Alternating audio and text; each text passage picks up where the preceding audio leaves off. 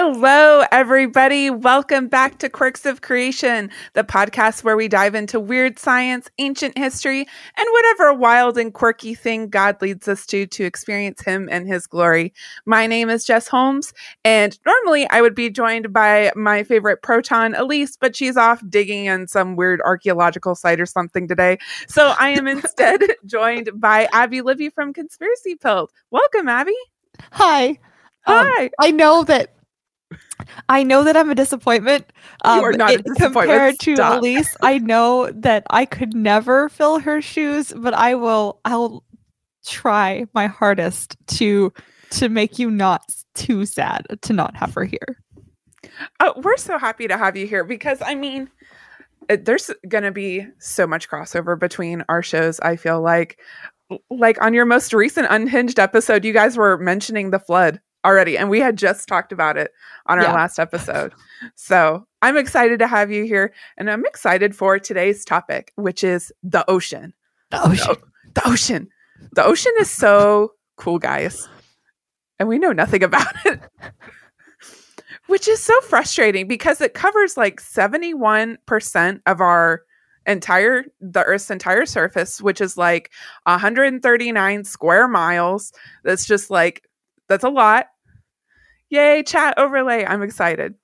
Quick update for everybody. Rumble is being like mega weird right now.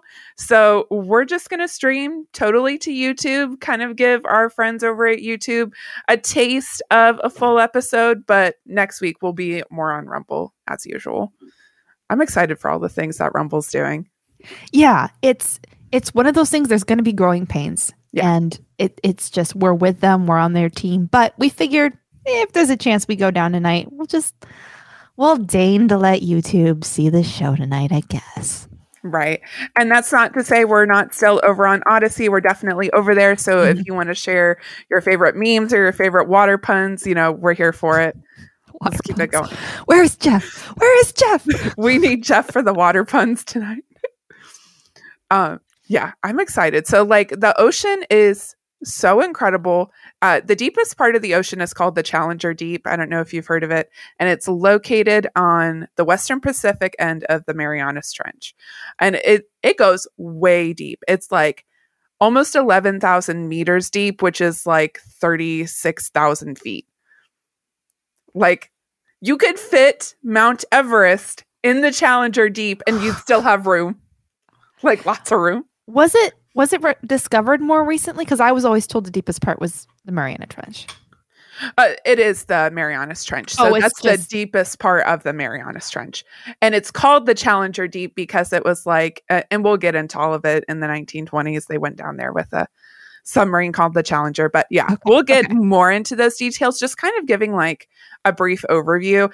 And I don't know if I'd call it a governing body.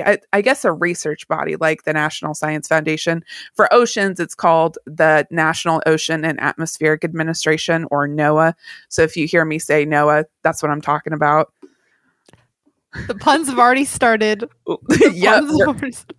I'm here for it. We're getting real deep tonight. That's right. I love it. I feel for our audio listeners, you guys need to come over to YouTube and Rumble to get all of the great puns and all of the great photos I'm going to have tonight. There's going to be photos. There's going to be videos. This is going to be very much a visual podcast tonight. So get ready for it, guys.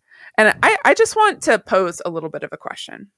So we have explored the surface of Mars. Like, we have those rovers that go all over the surface of Mars. We have taken photos of millions and millions of light years away in space.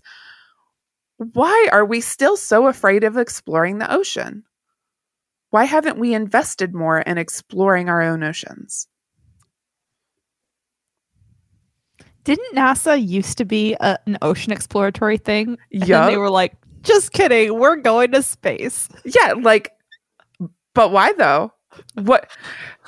And we'll get into the things we do know, because that is part of this. We want to talk about the things we do know.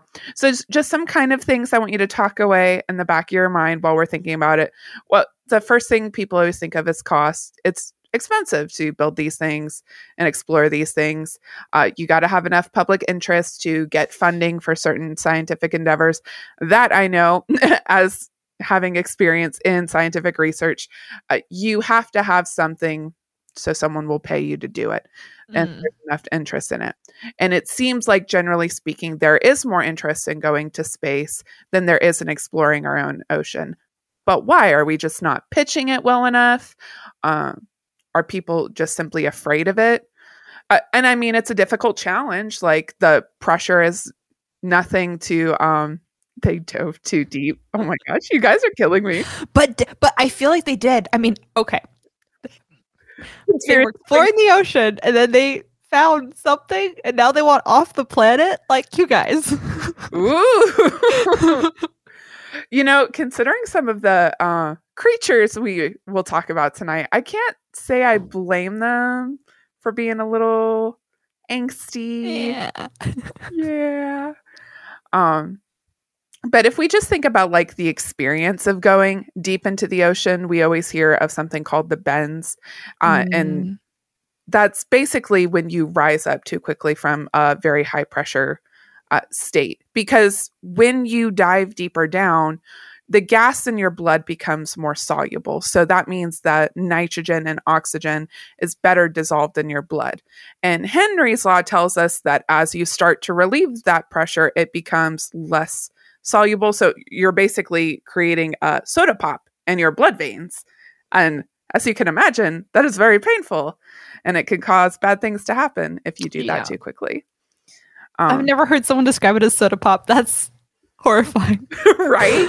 I've always been weirdly kind of horrified by the bends. And I don't know why. I think I read too many books where characters got the bends or watched too many dive documentaries because I was really into dive documentaries when I was a kid. That's really cool, though. Well, and I can't say I blame you. It's kind of scary. I mean, you can die from it because it's basically could make your blood vessels all burst because of that sort of soda pop effect. Yeah, so there's reasonable concern, but it's not like there's not other concerns we get in space, and we've learned how to circumvent those. I mean, people are out right now on the National Space Station. Yeah.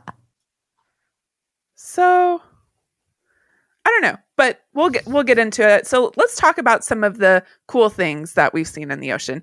And one of the oldest I want to talk about is a weird phenomena called the Milky Sea effect. Have you ever heard of the Milky Sea effect? I haven't. Okay. So the Milky Sea effect is caused by bioluminescent bacteria. Oh. Yeah. Isn't it so pretty? I've heard of bioluminescent bacteria. I love it. So the phenomenon used to be known as, I'm going to say this wrong, Mariel. And this term is derived from the Old Norse word morelder, which is a compound of mar, which means sea, and elder, which means fire, which I can kind of see where they're coming from. It looks like the sea is burning with like a blue fire. Yeah. And this phenomenon used to like mystify sailors because as they would sail through portions of the sea, the ocean would start to like glow. And like weird religious things would be connected to it. And, you know, as we got to learn more, we learned that it was caused by bioluminescent bacteria. I just think it's so pretty. I want to show you guys just like, here is kind of an image of a huge portion of these bioluminescent bacteria in the sea. Like, that's a lot. That's really big.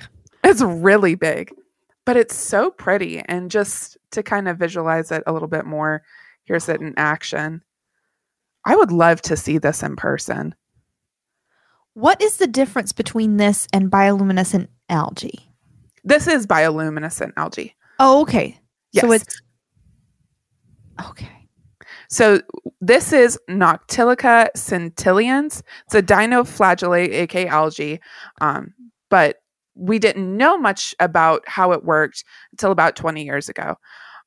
So basically what it does is they're communicating with each other. They're releasing a chemical and talking with one another.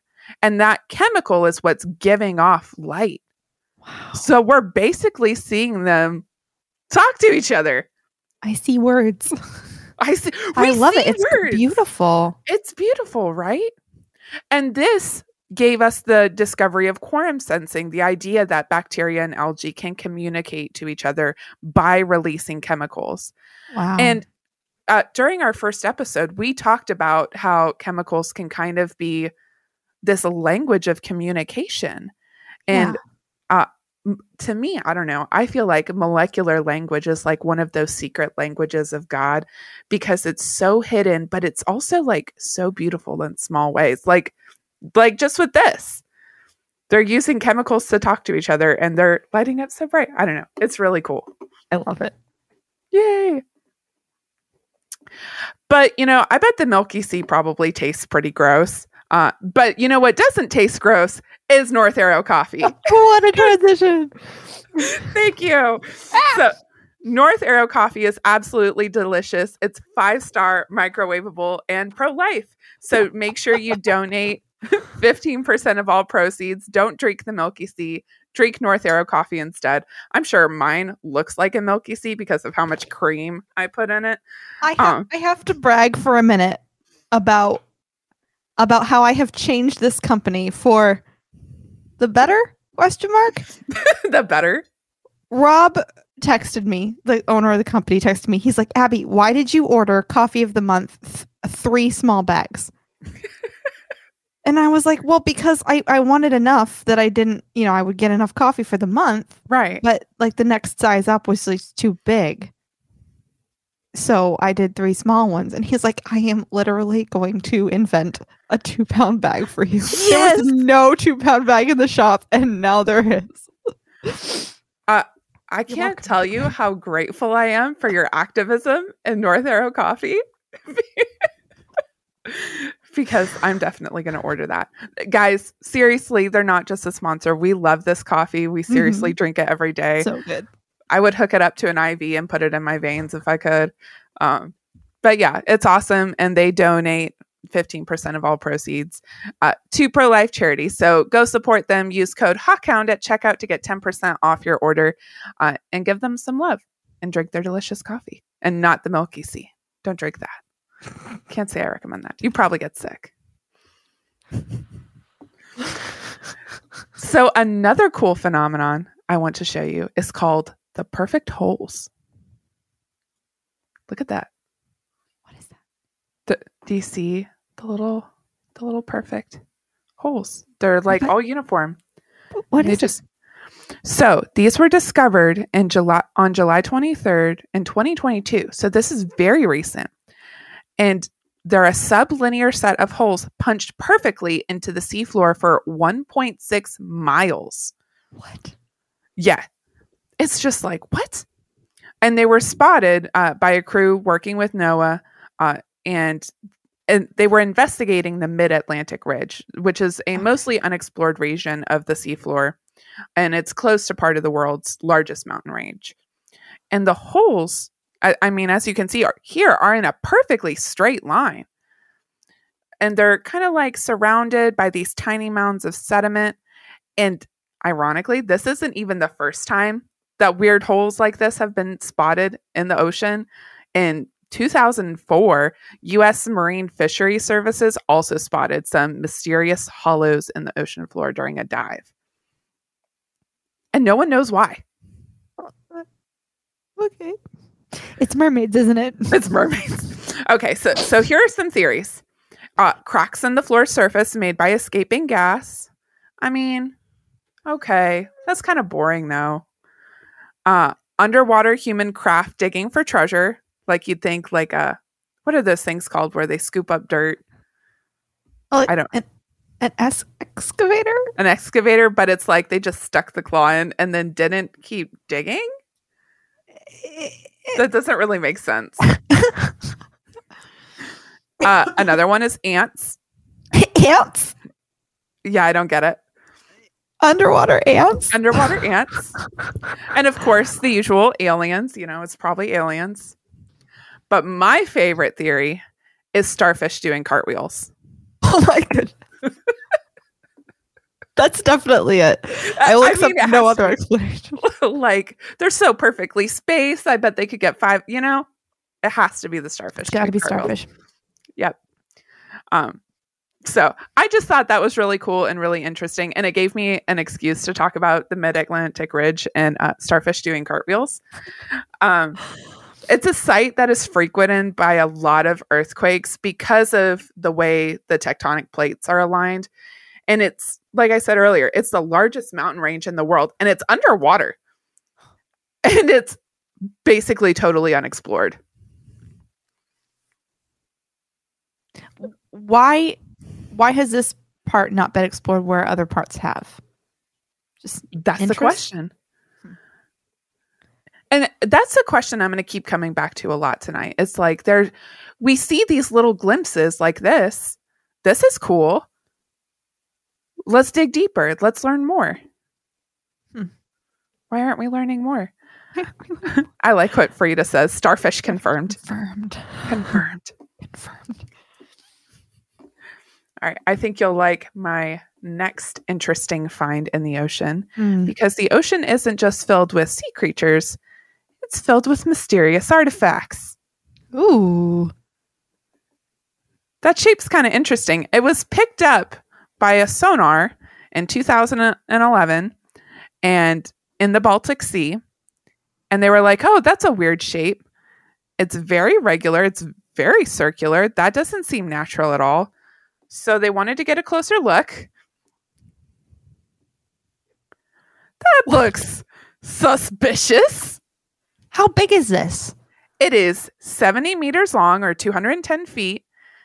And it is about 300 feet beneath the water. And electronic devices stop working near it. It's a megalith. A megalith? What's a megalith? A very large Stonehenge. Stonehenge. Okay. Like megalithic structures, pyramids, things that are really big and stony. Oh, okay. I like it. Yes. Some people were saying it's an alien artifact. I mean, it looks like the Millennium Falcon. It really does. Right?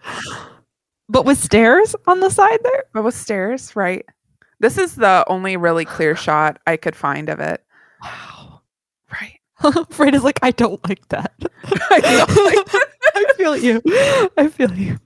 It's very unsettling. And again, no information about it. It's just like, it's there.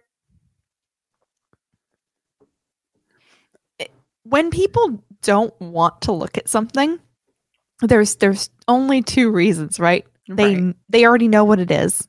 And they don't want you to know. And they don't want you to know. Or they're really scared to know what it is. Yeah. Yeah. Because how does something that interesting not get a ton of people flocking to it, tons of funding? Right.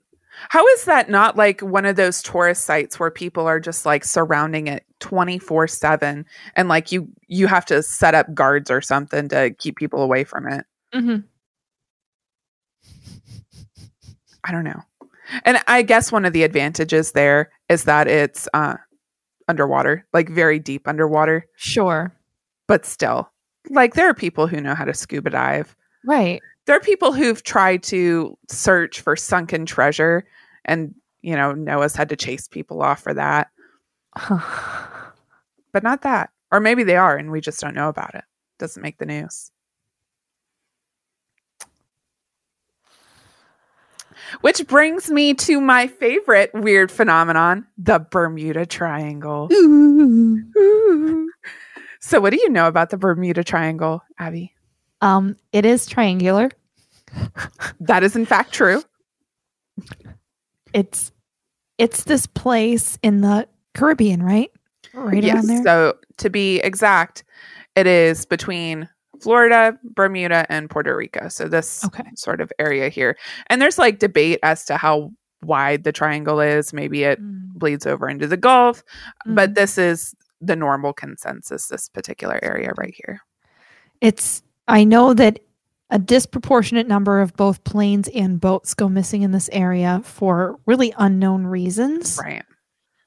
It gets mysterious. It's about where Amelia Earhart went missing. Mm-hmm. There's tons of theories, I think, about why, but it is a hotspot. It's a hotspot for ocean paranormal activity, basically. Yeah, 100%. About 50 ships and 20 airplanes have disappeared in total that we know of. So those are just the ones we know of that have gone missing. And I would be here all night if I talked about all of the weird disappearances. So I'm just going to mention a few because I think they're really interesting. And, you know, it's always fun to talk ghost stories. And the most weird part about it is that they will just straight up disappear. There's no wreckage. Right. There's no bodies. There's just nothing. It's like they were there and now they're not. It's so strange.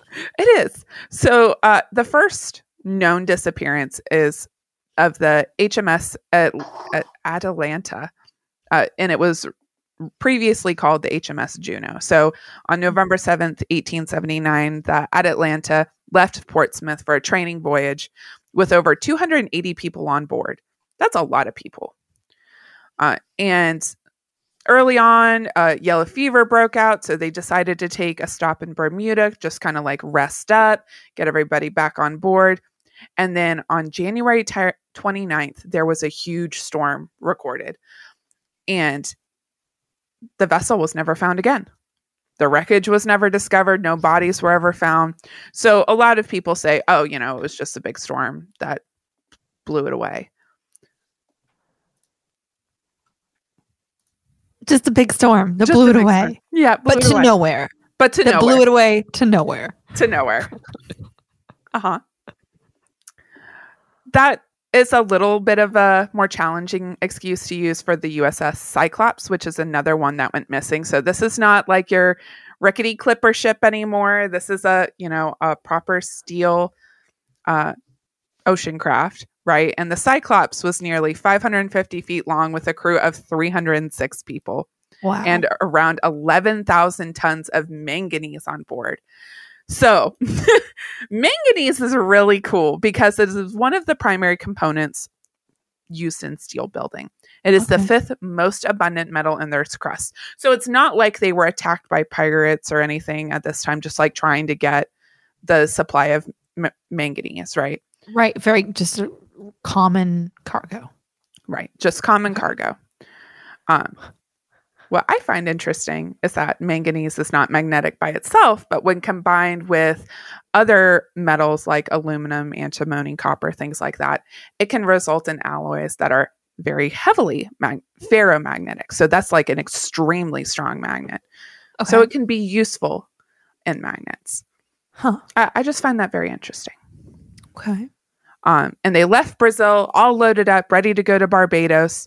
And the last known message from the ship said, "Weather fair, all is well." And they were never heard from again. Wow. So you can't blame a storm on that one. Yeah, like no, whatever happened either happened so quickly that they didn't have time to radio, or something interfered with the radio so that they never got a signal through. Right. Right? Those are the only options, right? Yeah, and it's crazy. There was like zero SOS. Like even if there was a storm of some kind, or like you could see a storm coming, you would let someone on land know. It's just weird.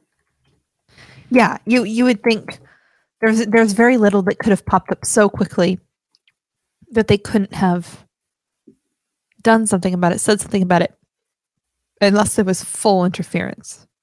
Right. It would have had to been all at once, basically. Right. And the last weird one I want to talk about is Flight 19. So at 2:10 p.m. on December 5th on 1945, 5 TBM Avenger torpedo bombers took off from Naval Air Base at Fort Lauderdale for a routine training flight. So this is a training flight they had done hundreds of times before. You know, it was 1945, just getting out of World War II or during World War II era, I want to say. 50s? 45. 45, yeah, right after. Right after. So yeah, they're just kind of overcoming that, you still want your military to be ready. All of these guys were like veteran flyers. They'd seen action before, especially Lieutenant Charles C. Taylor. He was an extremely experienced pilot. So you would think that these guys know what they're doing, right? But on one return flight, Taylor became convinced that his compass was malfunctioning and that his plane had been flying in the wrong direction for hours. He was convinced he had gotten lost over the Keys, which is way off from the course he had originally planned to get back to Fort Lauderdale. And so that he and his flight just kind of flew around in this day's confusion.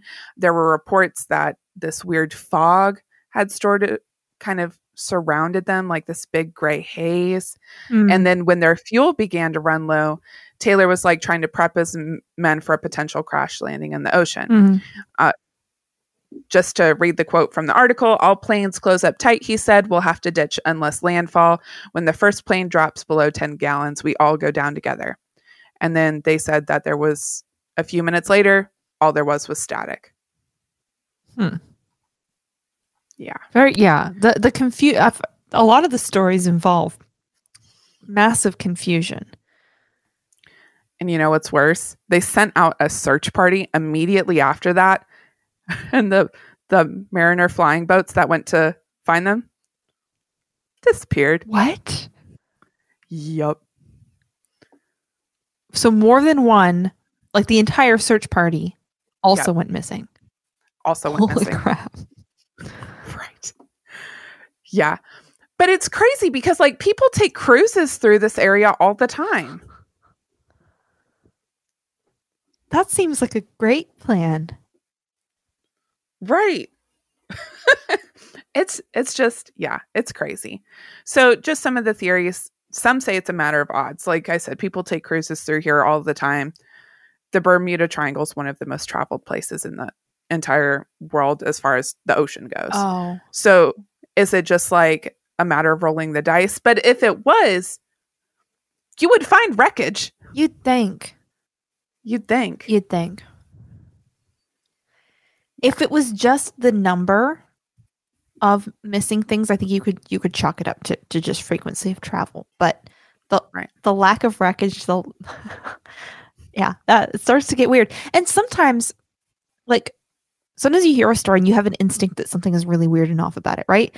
You're like, wow, that's really creepy and weird. And then you backfill reasons to not think that. Like you can backfill reasons to not think the Bermuda Triangle is weird, but we all know it's weird, right? Right. It is definitely weird. I want to go. Yeah. You want to go? I want to go. Let's go. We'll take a Hawkhound cruise through the Bermuda Triangle and no one will hear from us again. Based. There's another theory called oceanic flatulence, which is when methane gas erupts from ocean sediments. Now, that's a real thing, but I don't think you can use it to explain disappearances. Like, okay, it knocks over a boat, right? Because it causes harsh waves. Uh-huh. But that's not going to make it disappear. How does that affect a plane? It is the methane making people confused? Is that what they're trying to say? No, they're not even saying that. They're just saying that the flatulence makes the ocean, what am I trying to say? More angry. You know, the waves get really intense. Yeah. This sounds like a real reach. Right? That's what I'm saying. And like the bubbles are big, so it could cause some pretty big waves, but that's not going to be enough to get a plane. So obviously what's happening is these people are discovering Atlantis and they're being taken into Atlantis, and it's they have a good life, right? Right. But the Atlanteans are like, you can never be allowed to leave. You can't leave. Or look at these clouds. What? They're shaped like hexagons. And these clouds are referred to as air bombs. They move at 170 miles per hour and most commonly form, you guessed it, above the Bermuda Triangle. What? I don't understand. Some people have said that like this is how kind of like the nucleus of how a hurricane might start. Okay. But then you would experience similar disappearances or similarly shaped clouds in other places in the world that have hurricanes or typhoons. Right. You don't. Of course not. Of course not. Why would you? That's the thing. Like you can come up with reasons to not think that the Bermuda Triangle is real, but it doesn't really add up. Right. Right. So then, of course, you get all of the other theories, like there's a disruption in the geomagnetic lines of flux. Extraterrestrials are capturing humans for study. The influence of the lost city of Atlantis. The one I think could be interesting. Let me pull up this image. Because people have debated this. That's the wrong image. Have you heard of the Crystal Pyramids? Yes. Of Bermuda?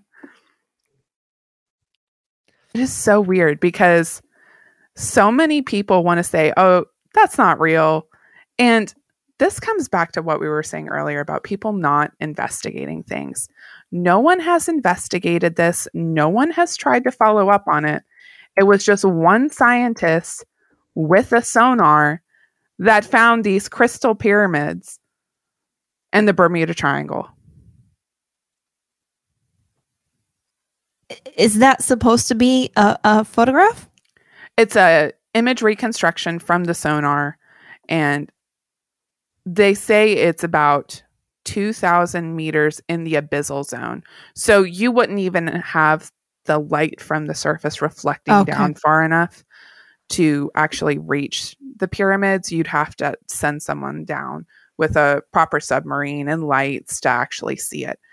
That's pretty far down. So I can kind of see why people haven't gone down there. But with how many disappearances there have been in this area, you would think we would do just a little bit more digging. I find it hard to believe that this is a funding issue. There's got to be plenty of rich people who would be willing to fund this. You would think, right? Yeah. I get that academia can be really awful about not letting anybody do work that questions the popular narratives, but money controls research. Yep. I have to admit, because I looked into this when I was researching my Atlantis episode, and I didn't think there was anything to it. It sounded maybe more like somebody who was capitalizing on the Atlantis craze who did this hoax. But at the same time, there's something about the concept of finding pyramids somewhere unexpected that I think is resonant for a reason. Mm-hmm. It's like that there are a few that we know of, and we seem to keep finding them in the jungle somewhere. I think that they're too big and too incredible to think that there's only a couple of them. It's one of those things where, like, if there was one, there's got to be more. Because why would this ever exist if it wasn't done a lot? I guess. And it's one of those things that surpasses cultures. I mean, we see them in Egypt. We see them in Middle America, Mesoamerica. I mean, they're everywhere. Yeah. So why would we think that they might not also be under the sea? We know the sea level has changed throughout history. If you follow uniformitarianism, you believe that the sea level has drastically changed throughout history. You believe that geography has drastically changed throughout history. So why wouldn't you think that there could be pyramids beneath the waves? And why wouldn't you want to research? Why wouldn't you want to find your missing links? Like, if you found a place where humans lived before, wouldn't you want to go and find? I don't even know. I know. So that's just the weird phenomena piece. Let's talk about the weird creature piece, because I like the weird creatures. Yeah. So there are some weird creatures out there, and the first one I want to talk about is called the immortal jellyfish. What? Right? When I heard of this thing, I was like, immortal? That has to be like, it just like lives really long. So, you feel like it's immortal, right? And I mean, we humans have been trying to answer the question, how do you live forever, since the dawn of time, basically part of what led to the fall. But this special jellyfish seems to have figured it out. I'm going to butcher the Latin here. Turritopsis dorini? I'm going to put it in the chat, see if someone can do better. But it was discovered in the Mediterranean in 1883, and this has been stumping people for forever. So most jellyfish have three forms, right? You have the medusa, which is the classic jellyfish body, and then you have the polyp stage when they're very young. This species goes through a third phase, where it goes through this sort of weakened phase called the cyst stage, where the whole body transforms into a cluster of uncharacterized tissues. Okay. Basically, their stem cells just revert into random other cells. And then it transforms back into the polyp stage. What? So then it can go back to the medusa stage. It reincarnates. It reincarnates. And scientists couldn't believe this because they had some in a tank, right? And they noticed that some of the medusas disappeared and there were some polyps at the bottom of the tank. And they were like, oh, that's kind of weird. I guess they bred or something. But then where's the body of the dead adults? You know? And so then they just put cameras on it and watched them very closely and saw this process happen. I'm going to say it's pronounced Turritopsis dorini. Turritopsis dorini? Dorini. Yeah, because you would just silent the H. Oh, okay. But it would make it a hard O. Okay. I believe. I like it. I took Greek, but yeah, Latin's actually not too far off some of the Greek stuff. Yeah. I think they're related. So yeah, this thing is super weird. And I think it has a lot of interesting possibilities, right? So here's a kind of a graph of the life cycle here. I love a good graph. Right. You got your polyp, kind of grows up, turns into our typical jellyfish. And then instead of getting fertilization, it just kind of reverts back into the polyp stage. It repurposes and regenerates its cells in a process called transdifferentiation, which is a mechanism in which fully mature and differentiated cells switch into a new type of cell. Like, could you imagine if we knew how to do this? This is alchemy, right? This is the basis of what they wanted to do with alchemy, because the whole theory behind alchemy, it wasn't just that these ancient scientist magicians wanted to change lead into gold or something else into gold. Like, that was the surface level thing that they said they were working on. But at the base of it, they were like, if we could change one substance, if we could figure out how to change one substance into another substance, we could do anything. We could change sick cells into healthy cells. We could figure out how to live forever. And that's what this thing is doing. It's changing the cells exactly the way that they wanted to figure out. Right. Oh my goodness. Clay, Time Lord jellyfish. Time Lord jellyfish. Exactly what it is. I love it. I mean, it literally regenerates. That's the language they use when talking about the immortal jellyfish. Freda, I'm in my immature Medusa era. Hashtag relatable. I love it. It's just so crazy because I just sit back and think of how creative and, you know, kind of how cheeky God is. It's like, I know you want to know how to live forever, but I'm going to make this jellyfish live forever and you're never going to figure it out. It's so, like, I'm looking at photos right now. It's so surreal looking. I mean, it really does look like an alien from another planet, like lit up from the inside. Is it bioluminescent as well? I didn't look to see if it was bioluminescent. All the pictures of them seem like it probably is because they're so clear. Yeah, everything I've seen, it seems to have an internal light, but it's so weird. Amazing. I love it. And that's not even the weirdest creature for tonight. Okay. I love it. One that's, I don't know, it's just different. This is called Ice Fish City. What? So this is a breeding colony of 60 million fish that was discovered in Antarctica's ice-covered Weddell Sea. And I mean, this colony is so big, it could cover Waco, Texas. What? Right? I'm so confused. They're just making these nests. And it's like, and I love the name of it, of these fish. They're called Neopagetosis iona. They're called Jonah's ice fish. Jonah's ice fish. Right. And they have these weird see-through skulls. Let me see if I can pull up another one. So are they living? Yeah, they're living. But they're in the ice. They're underneath the ice. Okay. Right. Because you have the ice layer in Antarctica and then you have the ocean underneath.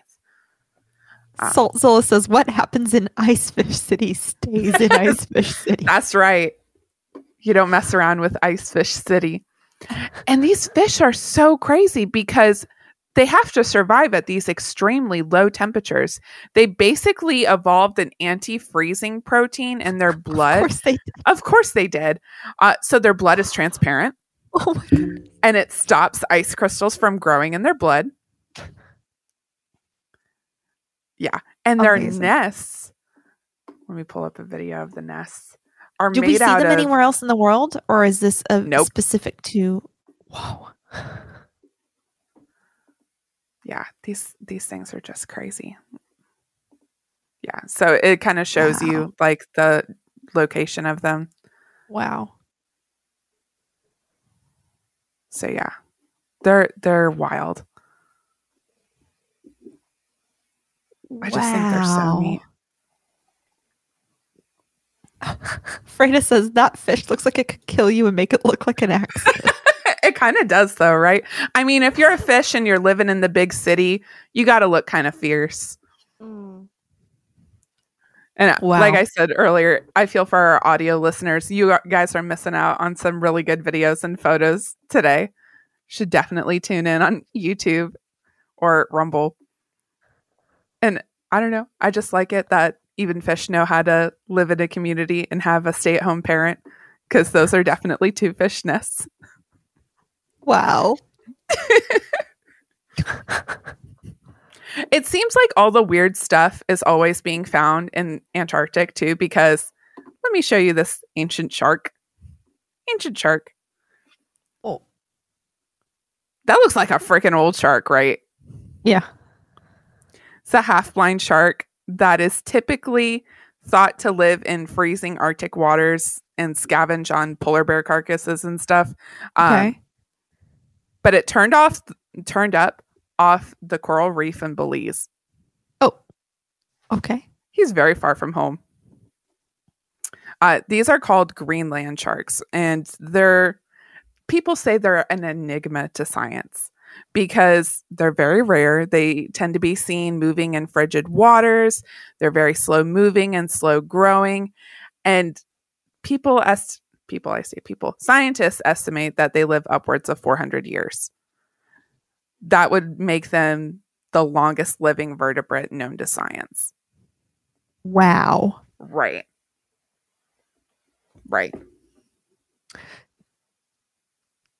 Okay.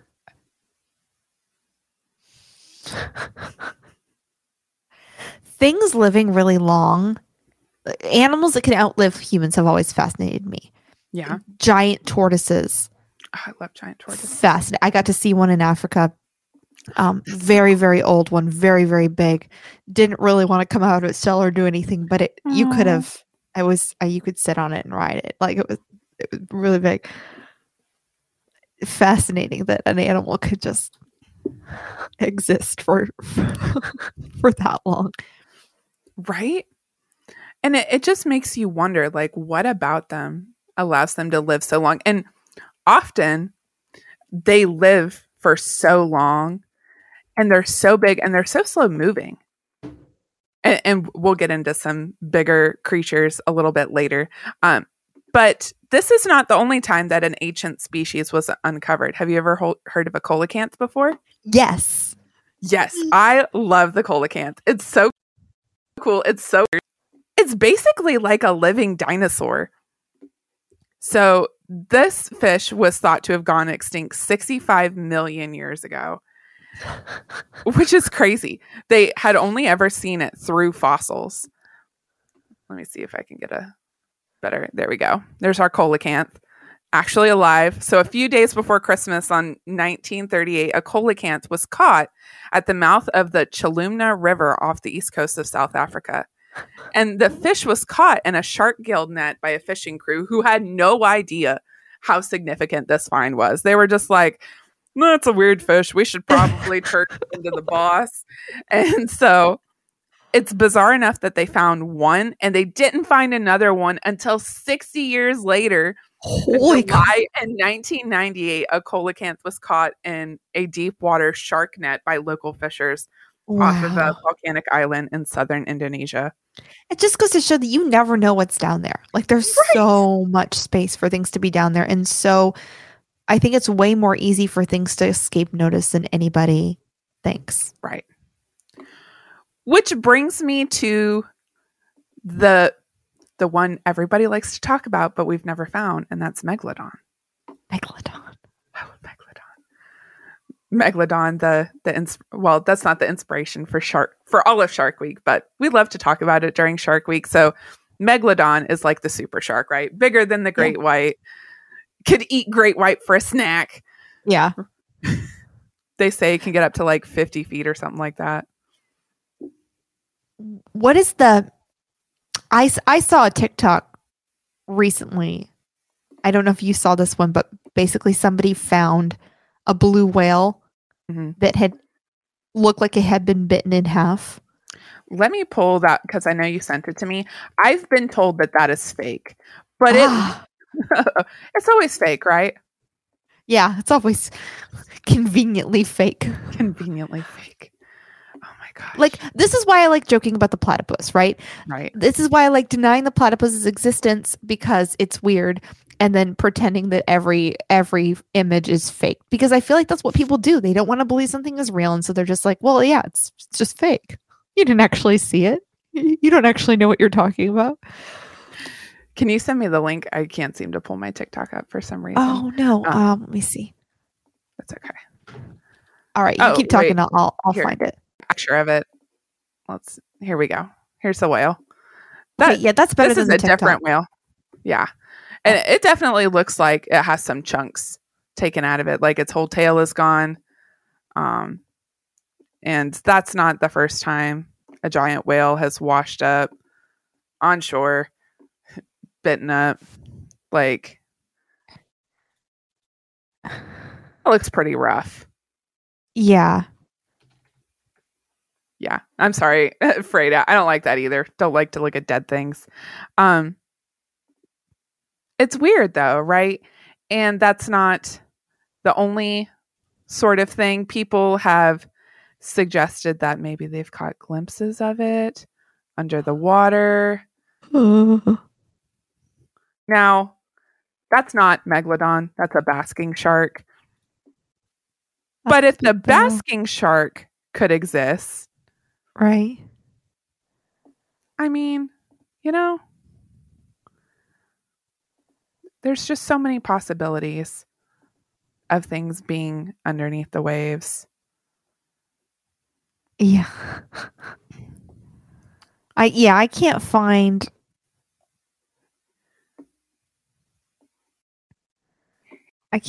it, but oh wait.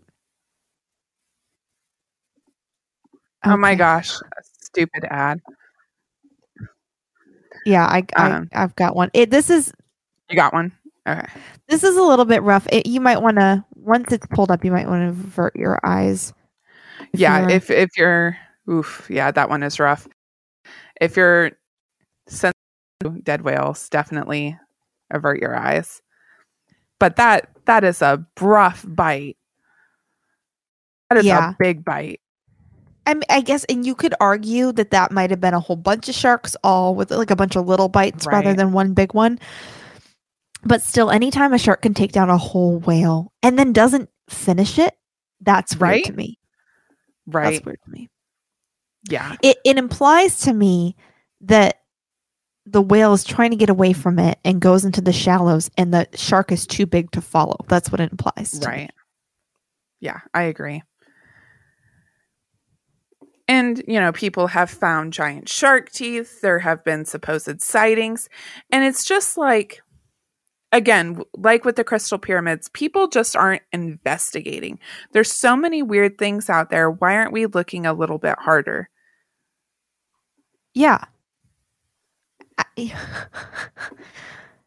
I come back to, like, you can say that there's limited research funds, there's limited research bandwidth, we can only do so much, but we're spending tons of time doing like silly, frivolous research things and things that are like... There was that one about the shrimp on the treadmill. Do you remember that? No. Like, for researching shrimp running on a treadmill. It's like, if you could do that, you could look into actually Megalodon. Explore the ocean. You could look into the crystal. Wow. And there's so many creatures we have found, like the anglerfish. The anglerfish is freaky and weird. It has that little lantern thing dangling off its head. Hey, Britta, love you too. There's the cuttlefish. I mean, there's just like so much that we've found. This one really gets me. Have you heard of the barrel eye fish? No. This thing has a transparent head. I don't like it. It's an alien. I don't like it either. I don't like it. So this is one of the ones that lives in the Marianas Trench. And it's like, its eyeballs can look through its own skull. Wow. It's like God. And that's what yeah. God just made everything weird and strange and put it in the ocean. It's like he had a box of spare parts and he's just like, these go together in the ocean. That is you could make a big argument for why would we try to explore space before we've finished exploring our own planet? Like, what's that about? Right? That's what I want to know. We basically have a whole alien universe in our own oceans. Yeah. So much history potentially down there, so much biology, so much. Yeah. Like you could make an argument that there are so many potential applications for medicine, so many things that you could find that would better humanity in some way. Why wouldn't you go looking there? Right. You're not going to find anything in space to help you. That's the thing.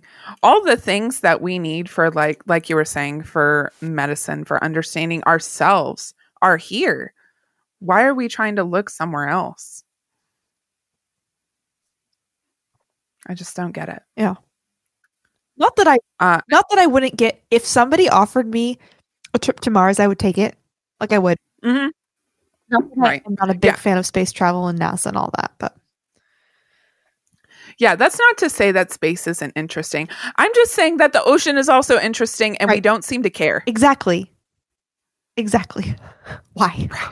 Suspicious. Why? Yes, it is major sus. So the last creature I want to talk about before we switch is called Blue 52, which is said to be the world's loneliest whale. Oh. I know. This is an individual whale of an unidentified species that calls out at an unusual frequency. So most whales heard of this. have about 10 to 39 hertz when they have their whale song. This whale gets up to 52 hertz, and it's kind of hard for our ears to pick up the difference. So here's its song. Oh, it's high. It's very high. It just sounds so sad. And people have been tracking this whale, and it's the only one that's like that. It makes me want to cry. Oh my goodness. I know. The sound itself. It sounds so sad. So they don't know what species it is? Yeah. It's just the only one? It's the only one. And it's outside the range. I know. What if it's the only one of its species and that's why it's so lonely? That's so sad. It's so freaking sad. So yeah. So let's talk about the Marianas Trench. I know I've been saving this one because this one is so cool. So the Marianas Trench we mentioned is the deepest part of the ocean. It's a crescent-shaped hole in the Pacific Ocean that's almost 3,000 kilometers deep, like thousands of miles long,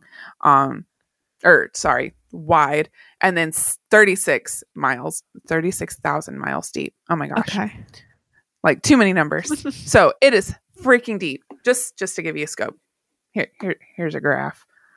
You know, I like me some graphs.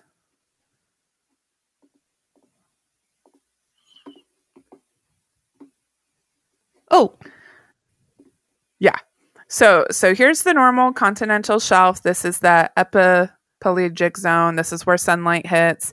Then you hit the mesopelagic zone, which is the twilight zone. The bathypelagic zone starts to get a little bit darker. And then you hit the abyss. So like this is no light touches here.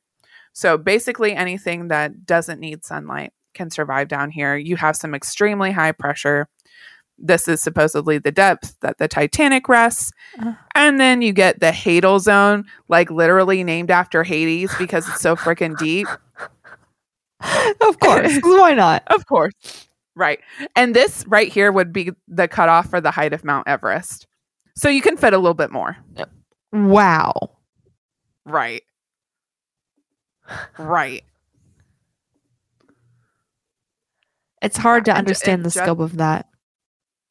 To get a little bit of a better understanding for the scope. So like we can swim here. Pro scuba diver can swim kind of up here. Then you get a little bit deeper. This is the deepest free dive. And then you get a little bit deeper, giant squid kind of in the mesopelagic zone. You get some turtles. And then you get way deeper. And once you get to the abyssal zone, this is when you get the weird creatures like the anglerfish, like the benthic comb jelly. And then you get all the way to the bottom. And it's like only microscopic organisms can live down here because of how immense the pressure is. Wow. Like it would squeeze you and you'd pop like a tomato. Yeah. It's very uncomfortable. Have they ever have they gotten to the bottom or do they have to stop? So, funny that you ask. In 1875, the Challenger mission was the first time mankind dared to simply measure the depth of the trench. So this is pretty impressive for so long ago that they were able to use weighted sounding ropes to analyze the depths. They basically just sent like a big anchor down until it wouldn't go anymore, and then used the weighted sound to measure how far down it was. And then in 1951, the HMS Challenger 2 used an echo sounder, which is a lab instrument, to look at the depth and the topography of the water in the trench using sonar. Okay. So in each of these cases, tools were used and mankind didn't explore the depths. But that all changed in 1960 when James Pickard and Navy Lieutenant Donald Walsh used a Navy submersible to get to the actual depth. So they went to the Challenger deep. And after it took them 5 hours just to get down there. The pair were only able to spend 20 minutes at the bottom, and they were unable to take any photographs due to all of the clouds and silt that had moved around during their passage. Like, it was extremely dangerous. Wow. Yeah. However, just before going back up, their floodlight illuminated a creature that Pickard thought was a flatfish. The fact that a flatfish, basically one of those fish that lay on its side and both of his eyes are on one side. Okay. A fish down there. No. Like we were told, only microscopic organisms can live down here. And he saw something. I don't think it was a fish.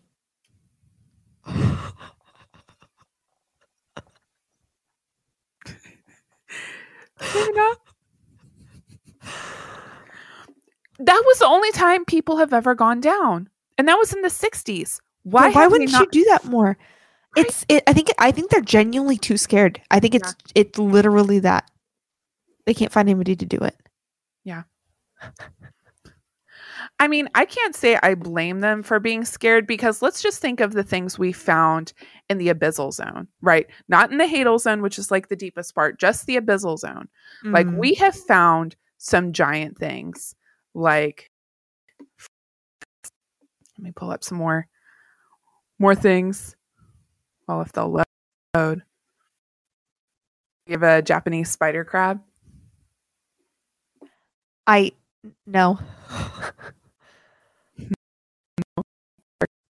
They're super gross because I hate them. Spider, gosh. Here we go. Sorry, it's taking me a minute. Like this thing. It's freaking huge. Ew. How big is it? Like, what's the scale?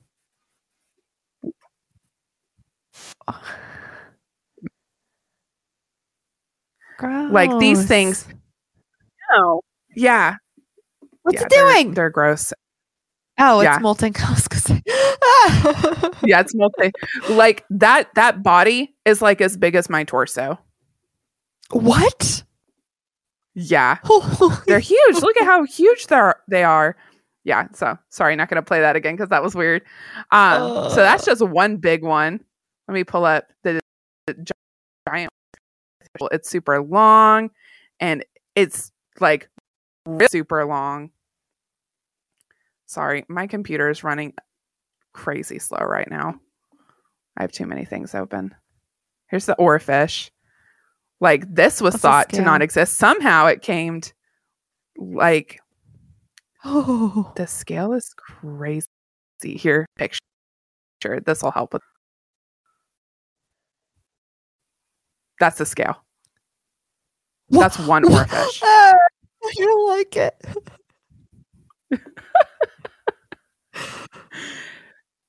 Yeah. So that lives in the abyssal zone. And then we get to my favorite one, which is the giant squid. Yeah. You guys saw me post this picture earlier. Like it's holding a normal squid. Like that's a normal squid, the little white squid, and that's a giant squid.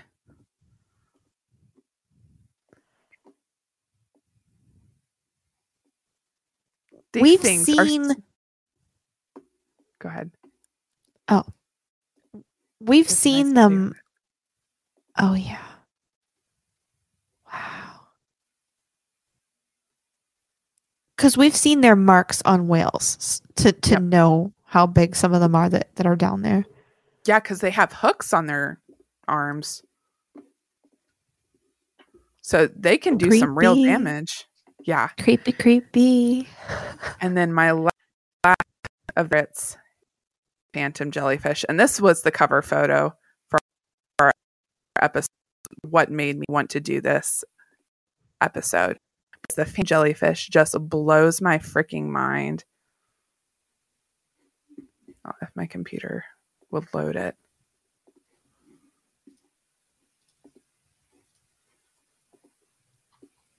There we go. Oh, so this is extremely huge. Its top is bigger than a school bus. What? Yep. This lives in the abyssal zone. Why is it so big? Is it just that, like, because there's not much down there, things can afford to be bigger? So this brings up abyssal gigantism. So just definitionally speaking, abyssal gigantism is the tendency for deep sea animals, mostly invertebrates, to grow much larger in size than their shallow water relatives. And it helps, like you said, that there are fewer of them, and it helps that invertebrates don't have skeletons. So they're primarily cartilage. You don't have to worry so much about bones having to hold up the whole structure.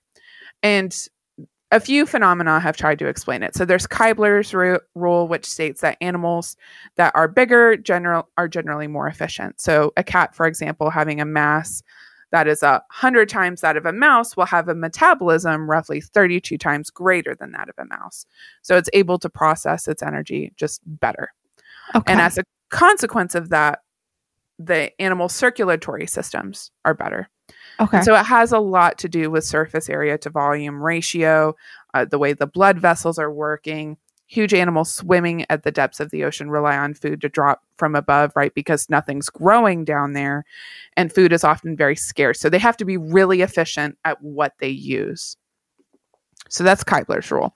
And then there's Bergman's rule. What do we got going on over here?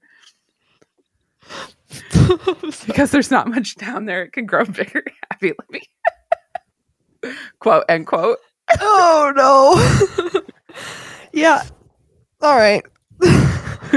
Sorry, please continue. So Bergman's rule is a little more shaky. It's a general correlation between increasing body size and with decreasing temperature. So populations and species of larger size are often found in colder environments. And we've seen this to be true because of the things that live in the Antarctic, especially way down deep. And species of smaller size typically live in warmer regions because for warm-blooded animals, this happens because the bigger you are, the less area you have in contact with the surrounding environment compared to your volume. Mm-hmm. By animals swimming in the sea, this is correlated to cell division and an increased lifespan. So you're just better at doing those things so you can be bigger. And so scientists claim that the inaccessibility of these abyssal habitats has hindered the study of the topic. But is it truly inaccessible? I find it hard to believe that. I find it hard to believe that. But there was one creature that was discovered today, and I saw it, and I like it blew my mind even more than the phantom jellyfish. So I have to pull up this picture. It's just, guys, it's gonna blow your mind. Okay, are you ready? Mm-hmm. I mean, it is so big. It's so big. So horrifying. Your mom is so big. Oh, man. Had to get one of your mom joke in there. I'm sorry, I'm 12. You're not sorry. No, I'm not sorry. But guys, these things are crazy. Yeah. There's so much craziness down there.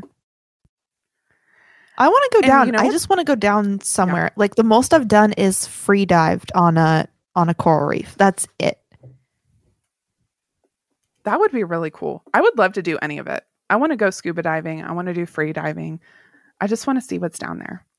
And the cool thing is like oil rigs do a lot of drilling in the ocean and they have cameras on them. Right? So they've picked up some weird things. So this is called the Magnapina squid. I'm sorry, what? Look at that thing. It looks like a freaking alien. I hate it so. I hate that. It's the right angles for me. Yeah, it's the right angles. It's uncomfortable. Yep. So that was found by Shell. And the last one is called Deep Staria Enigmatica. This, I mean, all of it. It's just so weird. I'm sorry, my computer's running so slow. Come on, I believe in you. Yeah, that's what I said. Mega what squid? The Magnapina squid. Yeah, that's what I thought you said. That's what okay. I said. That is definitely what I said. What is this? It's like a big sheet. They don't even know what it is. Oh. Yeah. So the question is, how do creatures survive to these depths? Like, this is all so crazy, right?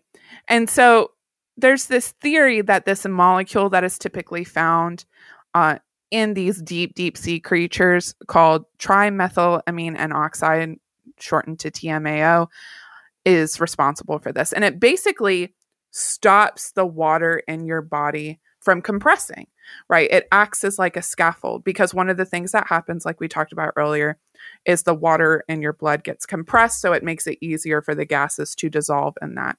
But if it gets compressed too much, now you're making a solid, right? And that can be extremely painful, extremely dangerous. And that's something to be concerned about, right? It's very harmful to you. And it's not happening in these creatures because of the TMAO, right? It's acting as the scaffold to prevent the water molecules from sitting on top of each other. And it's even more crazy because if you have too much of this TMAO and you try to come up to a higher surface, now the water in your body is too rigid. So everything is just finely tuned at just the right way and just the right perception to keep you living, to keep these creatures living. I mean, guys, God is just so crazy creative. It blows my mind every single day to think about how crazy creative he is.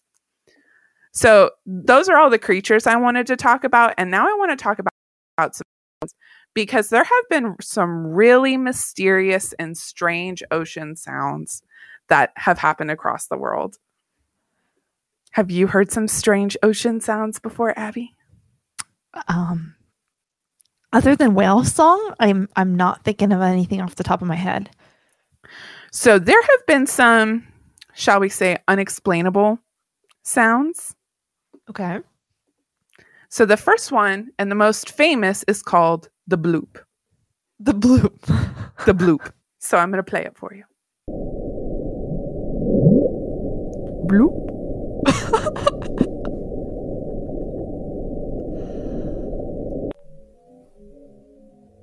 Okay. Yep. It's just a bloop. Where is this recorded? It was recorded in 1997 using hydrophones that were placed all across the Pacific Ocean. And it was detected 3,000 kilometers apart in different locations simultaneously. It is considered the loudest sound ever recorded in the ocean. But simultaneous. Yep. That's weird. It was so loud, it was picked up by all of these hydrophones. Oh, I see what you're saying. Yeah. What? Yeah. And so, scientists like to explain it away and say, oh, it was just an ice quake. An iceberg crashing into one another. But that was the loudest sound it was louder than a blue whale. What year was this? 1997. Oh, like 2 years after I was born. Okay. Yep. So that's the first sound. The next sound is called the upsweep. And so the upsweep is very interesting. I'll play it for you.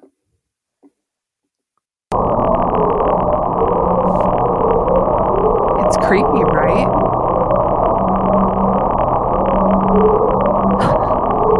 What would you do? Yeah. So it seems like a video game sound to me. I don't know. Yeah. Is that one continuous? Yep. It just keeps going like that. So that was picked up by the Pacific Marine Environmental Laboratory in 1991. And the source level was, again, high enough to be recorded very, very far away. And apparently it's seasonal. So it reaches peaks in spring and autumn and disappears during summer and winter. I'm sorry. What? Yup. They don't know what causes it. Again, it's ice quakes or icebergs crashing into each other. Some say it's underwater volcanic activity. And the crazy part is the actual volume of the sound has been declining since 1991. So it started out at its highest point and has been going down in volume. So you're telling me there's a sound in the ocean that resonates with the stars. And it's declining. Mm-hmm. Mm-hmm. Mm-hmm. Uh-huh. Uh-huh. Okay. Cool. Yep. Cool. That's not unsettling at all, right? Then we have the train.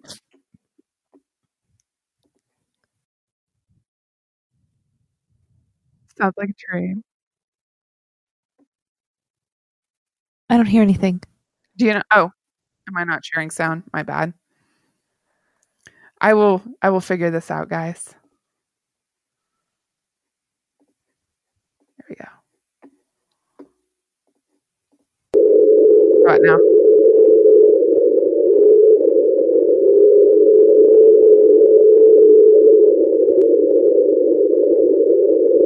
Yeah, Saltzilla Soul Train.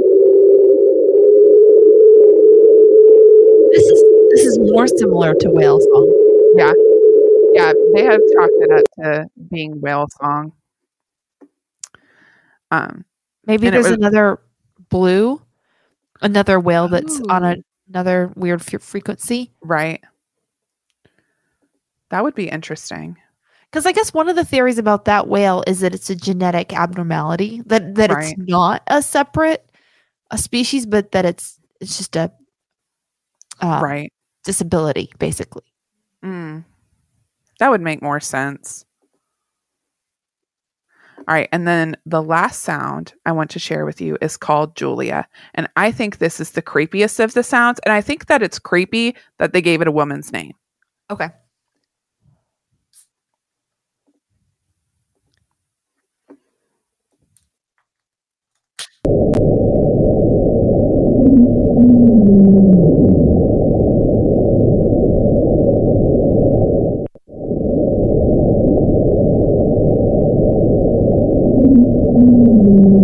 So it only lasts 15 seconds, but it's just unsettling to me.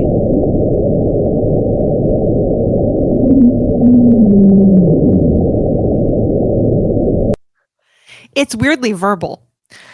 Right? That's what's creepy about it. Yeah. Yeah. So that was recorded on March 1st, 1999 by NOAA. And they said that the sound was most likely, you guessed it, a large iceberg that had run aground off of Antarctica. But remind me what NOAA stands for again. The National Ocean. I'm so used to calling it NOAA. I know how. The National Ocean and Atmospheric Administration. Huh. Yeah. So they're the ones who do almost all of the ocean research, if there is any to be done. It's interesting symbolically that they would choose that name. Right. Yeah. I couldn't find a source as to why they call it Julia, but it's a weird sound and it's creepy. And those are only the sounds we know about. And this is the thing I want to come back to every single time, guys. There's so much that we don't know. There's so much we could know. Look at all the things we do know. And I couldn't even talk about all the things we do know because we'd be here for 1,000 years. There's just so much left for us to learn. So much left for us to discover. And I just wish people were more interested in learning at what is here on planet Earth. Yeah. So I think this is probably where we will cut off for our audio listeners, go into the bonus segment, do some chats, maybe talk some water puns and just kind of hang out, and maybe talk about some underwater cities like the Yonaguni complex and some other crazy, mysterious phenomenon. Thank you guys so much for joining us and listening today. I do have a few fun special announcements. So we finally have Quirks of Creation merch in the shop. I'm so excited. We have this really cool t-shirt that looks like Planet Earth. So if you guys want to pick up some merch, support the show, please go do that at hawkhoundmedia.myshopify.com. The link should be in the chat. Or if you just want to support the show, go to our solo page. We'd really appreciate it. I know we're not on Rumble as much tonight, but please definitely check it out. We really appreciate it. We appreciate you guys so much for joining us tonight, even though we're not on Rumble. It really means a lot to us. I know it means a lot to Elise, even though she's not here. It means a lot to me that you're here tonight. Abby, thank you so much for joining me tonight. Thanks for having me. It's been super fun. And next week, Elise is going to talk to us about Sodom and Gomorrah, the ancient evil. Ooh. That one's going to be good. I'm really excited for it. And how it's in the bottom of the Dead Sea. I don't know. She hasn't told me what she's going to talk about, but that could be cool.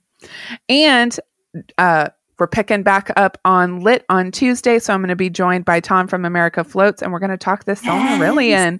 So we got to get our monthly episode of Lit in. So big stuff coming up next week. Hope to see you guys there. Thank you so much for joining us. Please don't go away if you are here on video, because we're going to hit our bonus segment. See you guys then.